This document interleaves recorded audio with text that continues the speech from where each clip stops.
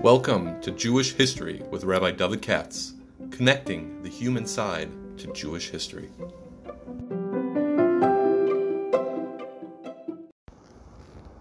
For sponsorship opportunities or to support this podcast, please visit our donate page at www.support.rabbidavidkatz.com.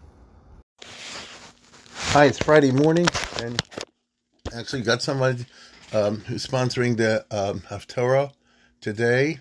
Baruch Hashem, it's our good friends, the Pollocks from Columbus and Baltimore, and he's saying that this should be a zechus for all of our friends' children, I'm quoting, and all the children of Israel serving in the IDF. May Hashem protect them as they successfully complete their missions. Amen. Nothing to add to that.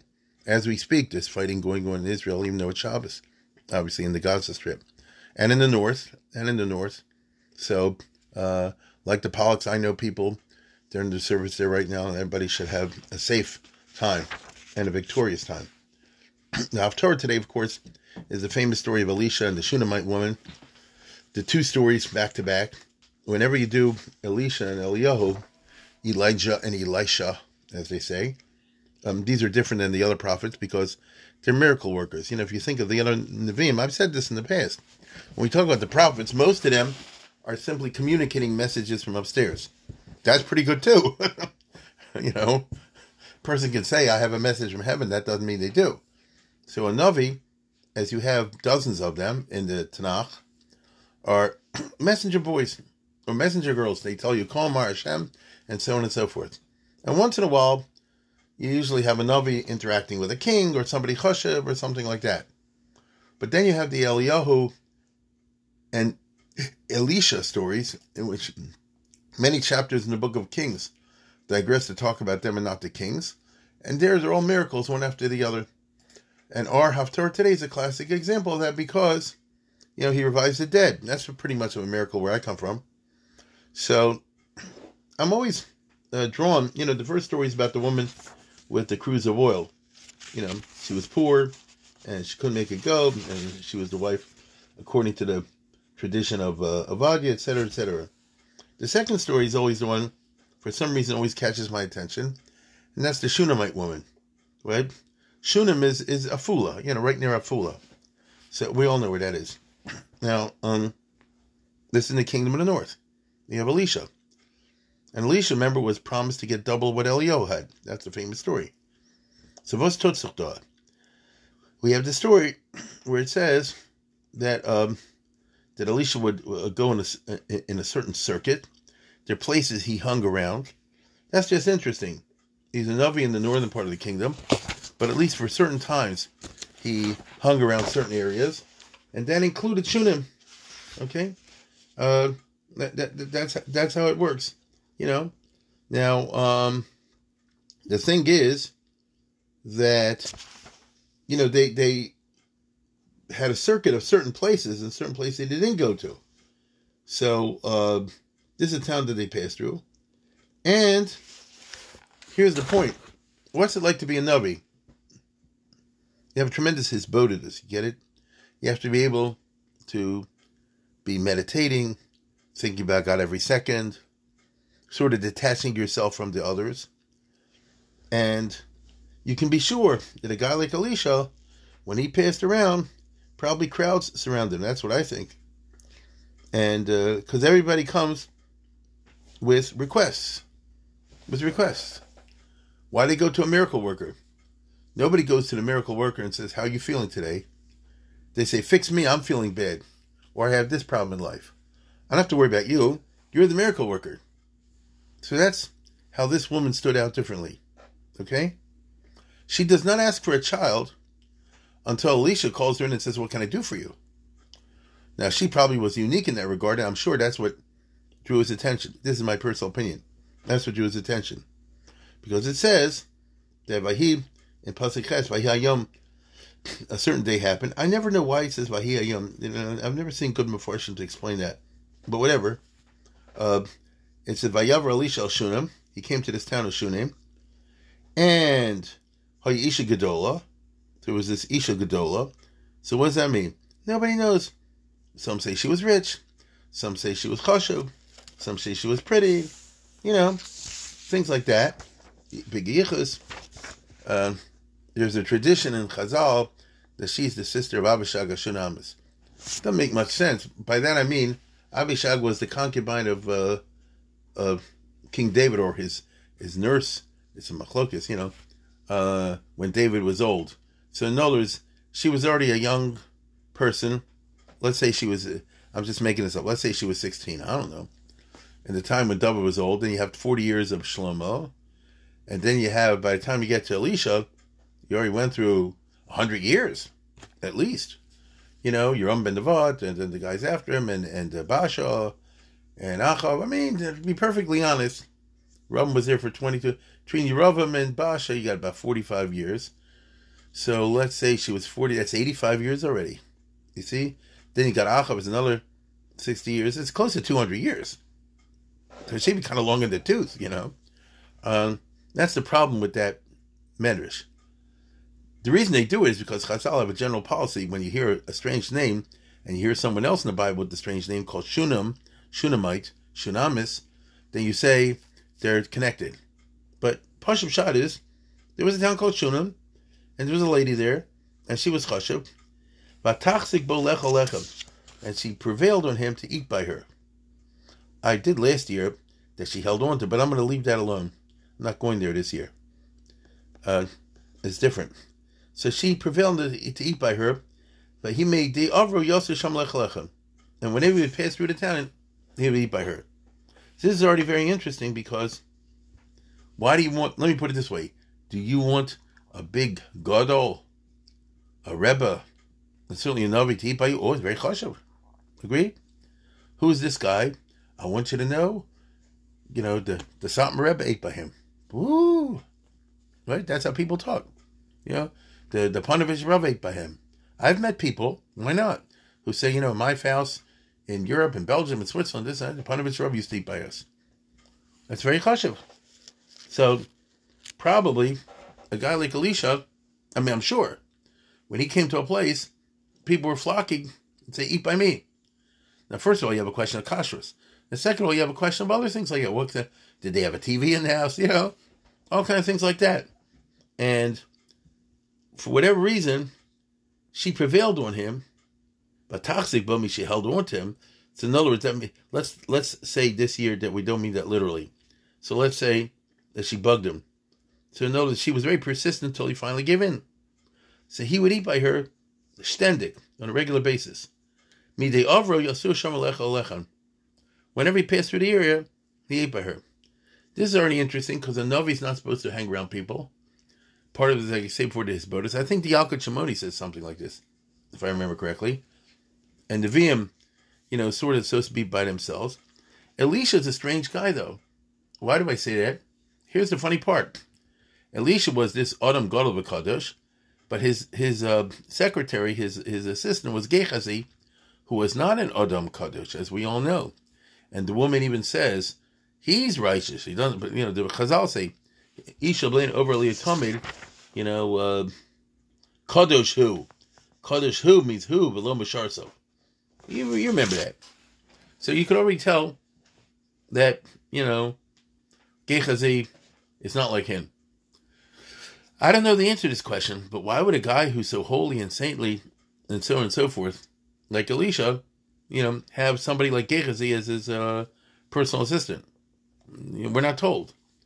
And later on they had a falling out with in the next chapter when he tries to take the money from that Syrian general, Naaman, and so forth. But meanwhile, in this chapter, he's still there. And the Chazal always dump on Gehazi. They should know. For whatever reason, they think he's a reprobate, since he turned out to be one. So, like in this chapter where it says, take my stick and place it on the child. And the Chazal say, well, he was saying, this is ridiculous. He's going to take a stick and put it on a child and revive him? Isn't that silly? Until Elisha comes himself and does it personally. So, okay. So you have a servant who's a shtickle crooked. He's not really a believer. It's like some of these rebbes that have people that are very cynical, Now you'll tell me maybe you need a guy like that to run the practical side. I can't believe that. Why would you have a guy like Gehazi as your assistant? I don't know. Perhaps they were related. We don't know. All we know is that she prevailed upon him to eat by her. Now here's the interesting thing. You can be sure when Elisha comes to someplace, people rush and they say, yes, I've got this ailment, I have this problem, I'm financially poor, I got this problem in life, can you fix the relations between me and my marriage? Whatever. All kinds of stuff like that. And he was certainly surrounded by people always asking for things. Now, it's understandable, but it does, and it's nice that they believe in him. On the other hand, it's very transactional. I'm going to this Navi to get something out of him. You understand? I mean, I'm going to this Navi because he's going to do something for me. It's a madrega, because you understand that because he's such a kaddish, and therefore you do it. But how do we regard that in Judaism? You go to a holy person, and through that holy person, you get your wish. It's a certain type of magic, if you think about it, right? Now, people do that with rebbes all the time. It's a certain type of magic. I can't do but through the koach of my emunah, I guess. And I'm putting my emunah into this person, but it's emunah, he's my intermediary between me and God. That must be the mentality of it, right? As you know, the Rambam doesn't approve of that. He says in the Ani Mam that you can't pray to anybody else except Hashem. Can't put your trust in anybody else except Hashem. In which case, you don't have to bother with an intermediary. You daven for yourself. But they say no atheist in a foxhole. If I had a kid now in the army fighting in Israel, I'd go to any rebbe. Why not? You do what you do what you need to do. Or if you have problems with shidduchim, you go to whoever you think we can help. It's not philosophical, Maimonidean. Yeah, okay. That's for a discussion. But when we get Lamaisa, I got to get, practical over here. And if this guy can get the job done, or this Nevi'ah like Devorah can get the job done, I'm going to go to her. That is not who the Shunammite woman is. Because I'll say again, think about this. She was suffering in life. She was married and had no children.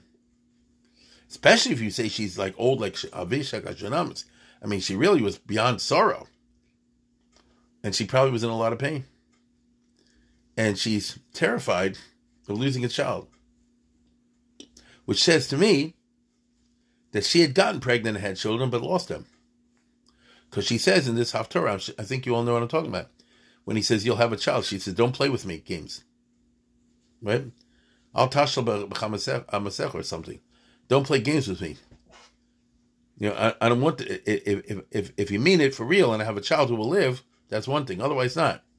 And when the kid Taka dies, she says angrily, she says, I told you, don't do this to me. So that sounds like, as can happen, chas v'chalila, she had kids and they didn't make it. How extensive was the child mortality once upon a time? Infant mortality. Who knows? I mean, according to the story, he got a sunstroke and he died from the sunstroke. It said the shemesh came out. Something like this, right? Meaning it wasn't some terrible plague. Children are sensitive. Children are potentially, what's the right word, delicate. Right? And what's the language over here? He went out in the harvest season, meaning it's hot, and what do you call it? He says, Roshi. So in other words, you could die from being exposed to the sun in the wrong way. Which is why in Israel, I don't know how it is now, but long ago, the parents used to say, wear a hat, bring a meimia, drink a lot. We've all heard that. So it's kind of funny that she would allow the only child to go out in a potentially dangerous situation, but that's what happened. And she says, I told you, don't raise my hopes up if you're going to knock them down again. Which I can totally understand. I mean, no, she's been through the emotional ringer. Have a child and lose it. And for all I know, multiple times. So she doesn't ask Elisha for a baby. That's very important to know. And he must have known this. This is my opinion. Because why taka did he stop by her and not someone else? So you could say, she bugged him. And it would sound right also. V'ataksik bo lecha lochem. But I think also, if what I just said was true, I think he understood she's a person with a lot of anguish, emotional anguish, because she had a hard time in life. She was rich, but not kids. So it's an interesting situation. And she wasn't the type to blame others, because it's just very interesting to me that the pasuk says there was Isha Gedola, and the Onkelos, or the Targum Yonasan rather, says she was Dachlas Chitin. She was Yorechet. Yorechet is a high madrega. Look at the Mesil Yisharim. That means you're afraid to do something that might lead to a sin. Right? You're afraid. And they taught to use the expression, I remember, to use the expression in Mesil Yisharim, like a baby. The way you're afraid not to drop a baby, that's the way you're afraid not to do a sin. You're not in fear, of somebody, but out of a sense of delicacy. So she was a Isha Gadol, she's a Yereschet. And if she's a Yereschet, then she's obviously blaming herself for her misfortunes, because that's what a Yereschet is. You don't blame someone else. You're afraid of your sins. You ascribe all your misfortunes to your sins. That's the way a Jewish person is supposed to be. A lot of times they can make you, in clinical depression. Apparently she wasn't that, but she's suffering. And she sees Elisha, and either out of a sense of delicacy, or out of a sense of she's been burned many times, she don't want to get burned again, or maybe for some other reason, she persuades him to eat by her on a regular basis when he passes through the neighborhood, but she never asks him for anything. Isn't that interesting? Think about this. Someone has an autumn gadol by the house. I mean, I've known such people. They say, can you give me a bracha? Can you take a photograph with my kids? I can put up online. Things like that. I'm not saying there's anything wrong with that. I'm just saying you want, what's the right word? A transactional, I give you something, I give you achnosas orchem, which I'm happy to do, and you give me a shtickle covet or something, or a bracha or something along those lines. That's what people do. If a person gets if a rebbe stays by someone's house, the guy's obviously loaded, he'll give him, some special bracha. She doesn't ask for anything. Right? She doesn't ask for anything. She's a dachlas chetin. She's a yarichet. So she's doing it, as we would say today, lishma, or else possibly because she, has too much delicacy to ask him. She wants him to ask her, but I don't think so. She was afraid of being burned. She said, "Don't give me a kid, and it should die."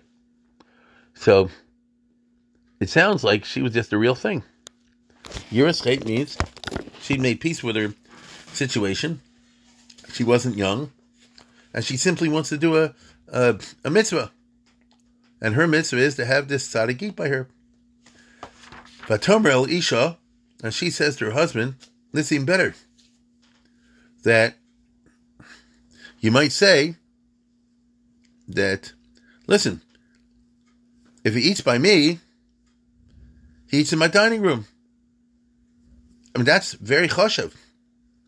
People come from all over town and stare. Let me put it this way. If you live in that little town of Shunem, and Elisha Hanavi passed through, and he stayed at someone's house, everybody in the town's coming to Google, right? To Google. You want to see what he looks like, and look how chashuv she is, and she's serving him, and so on and so forth. And by the way, that is chashuv, right? That is chashuv. I'm reminded of a story, never ever told it. I'm trying to remember where I saw it. That Chaim Sonnenfeld. It's before the First World War. went to Petach Tikva, when the Yekis from Frankfurt were starting like a public school system from Haredi school system. That's a separate story by itself. And he was on the Vada Chinuch, and it was Dr. Auerbach, Rabbi Dr. Auerbach, one of the Haredi Yekis. And he just got married. He moved to Palestine at that time with his young wife. German Jewish girl, Haredi, Frankfurt type. And they had all these Choshev Rabbanim, including Chaim Sonnenfeld, visiting the house. Imagine what that was like. And in the middle of the meeting, the dinner, whatever, in the middle of the meeting, before dinner, the wife comes out, this young Yekisha girl, of course with a tickle and everything like that, Frankfurt, shaitel, whatever, and she says, I have a shiloh on the chicken, what you supposed to do, it can happen. And Chaim Sonnenfeld, as I remember the story, looked in, he says, it's kosher. I want you to know I have a policy, which is in the Shulchan Aruch, that I don't need any, there's such a hanhaga, that I don't eat any meat, the chicken, if there was a shiloh on it, even though it's kosher. There's such a hanhaga. So therefore I'm not going to eat by you. But he said, I don't want you to think that this means I don't trust the kashrus here. It's the opposite. The fact that she came out and all of this showed me, I see she's a frum girl, and I'm coming tomorrow night or next week or whatever to eat here publicly. You hear that? And he did. So the very fact you have somebody big like that eat your house is like really chashuv. So you'd think that you want it in your dining room and you want all the windows open and the doors open and the whole neighbor should come and check it out. And she doesn't do that. She says to her husband, since we see over Aleinu Talmud that he comes to us regularly, I don't want to turn this into a circus. Let's give him his own little apartment and he'll eat there. She'd give him total privacy. And she basically bringing the meals to his room. So she's not eating with him and nobody's watching and it's complete privacy. What does that mean? She's the real McCoy. She's not looking for the credit, but she's looking to do the mitzvah l'shem shamayim. She wants to do the mitzvah l'shma. And he was impressed with that. And obviously, that showed him that she's a little different. And that's why he says, you've gone through all this trouble. I see you're the real thing. Tell me what you need. And she does not say, I need a child. That's amazing. Right? She says, I'm fine. And as far as she's concerned, that'd be the end of the conversation. I just want to do this because I want to do it. That's a high madrega. Right? In other words, it's like I built a little apartment in the back of my house. When Elisha comes, he stays there. Nobody can see it. It's not for the public to watch. And I myself very modestly bring him the food. Or I give it to a geichazi or something like that. That's probably what happened. He comes down and takes the food upstairs. So she doesn't even see the Navi. She just said like this, I want the mitzvah that I provide him hachnos zarcham. She didn't even say anything. It was geichazi who said she's childless. Right? And he calls her and says, you'll have a baby. Right? And she says, of course, famously, don't fool around with me. No, don't take it like, some rebbe or something like it's just giving a good wishes, which is also good. Don't fool around with me. Okay? Don't fool around with me. And what she really meant, as Rashi said, is if I have a child, this one should live. So if she was worried about the child, sorry, Mano didn't say, give me a child, the child should live. She never had a baby before. This one obviously did. And it suffered, as they say, infant mortality. And therefore, she says, Rashi says, Taintly ben shel kayoma. And so the rest of the story we know. What do you see over here? This is called hachnos zarcham l'shma. You're not looking for credit. You're not looking for prestige. Even though it's going to happen, You're not looking for any, for any of the stuff that goes along with there. Even though I wouldn't say it's wrong. Why shouldn't the person be proud if a great tzaddik stays with them? But the real lishma is you're not looking for anything for yourself. That's very rare. It's probably like never happens. And that's why, in my opinion, this is emphasized in the story in the book of Melachim. Of course, the main part is he revives the dead. And that's a major miracle. I get that. But all the details that go in to try to explain her situation, I mean, why has he got to tell you all this? It isn't, I would say, to indicate an ideal. Now, an ideal is something you strive for, you don't get. So she's one of the rare people that, actually was like that. The child she had, who did die, and the child she had was revived. I mean, that was like a special reward, for her lishma. It's not simply that the Navi said, Shazam, and he can do anything. She had to be somebody that's worth it. But you see from her conduct that she was the rare type that was worth it. That's what I think, anyway. Anyway, the hour's late, so let me once again thank the Pollocks for sponsoring this, and I hope everybody will have a good Shabbos. Days are going to get short very soon here, and hopefully we'll hear good news from Eretz Yisrael.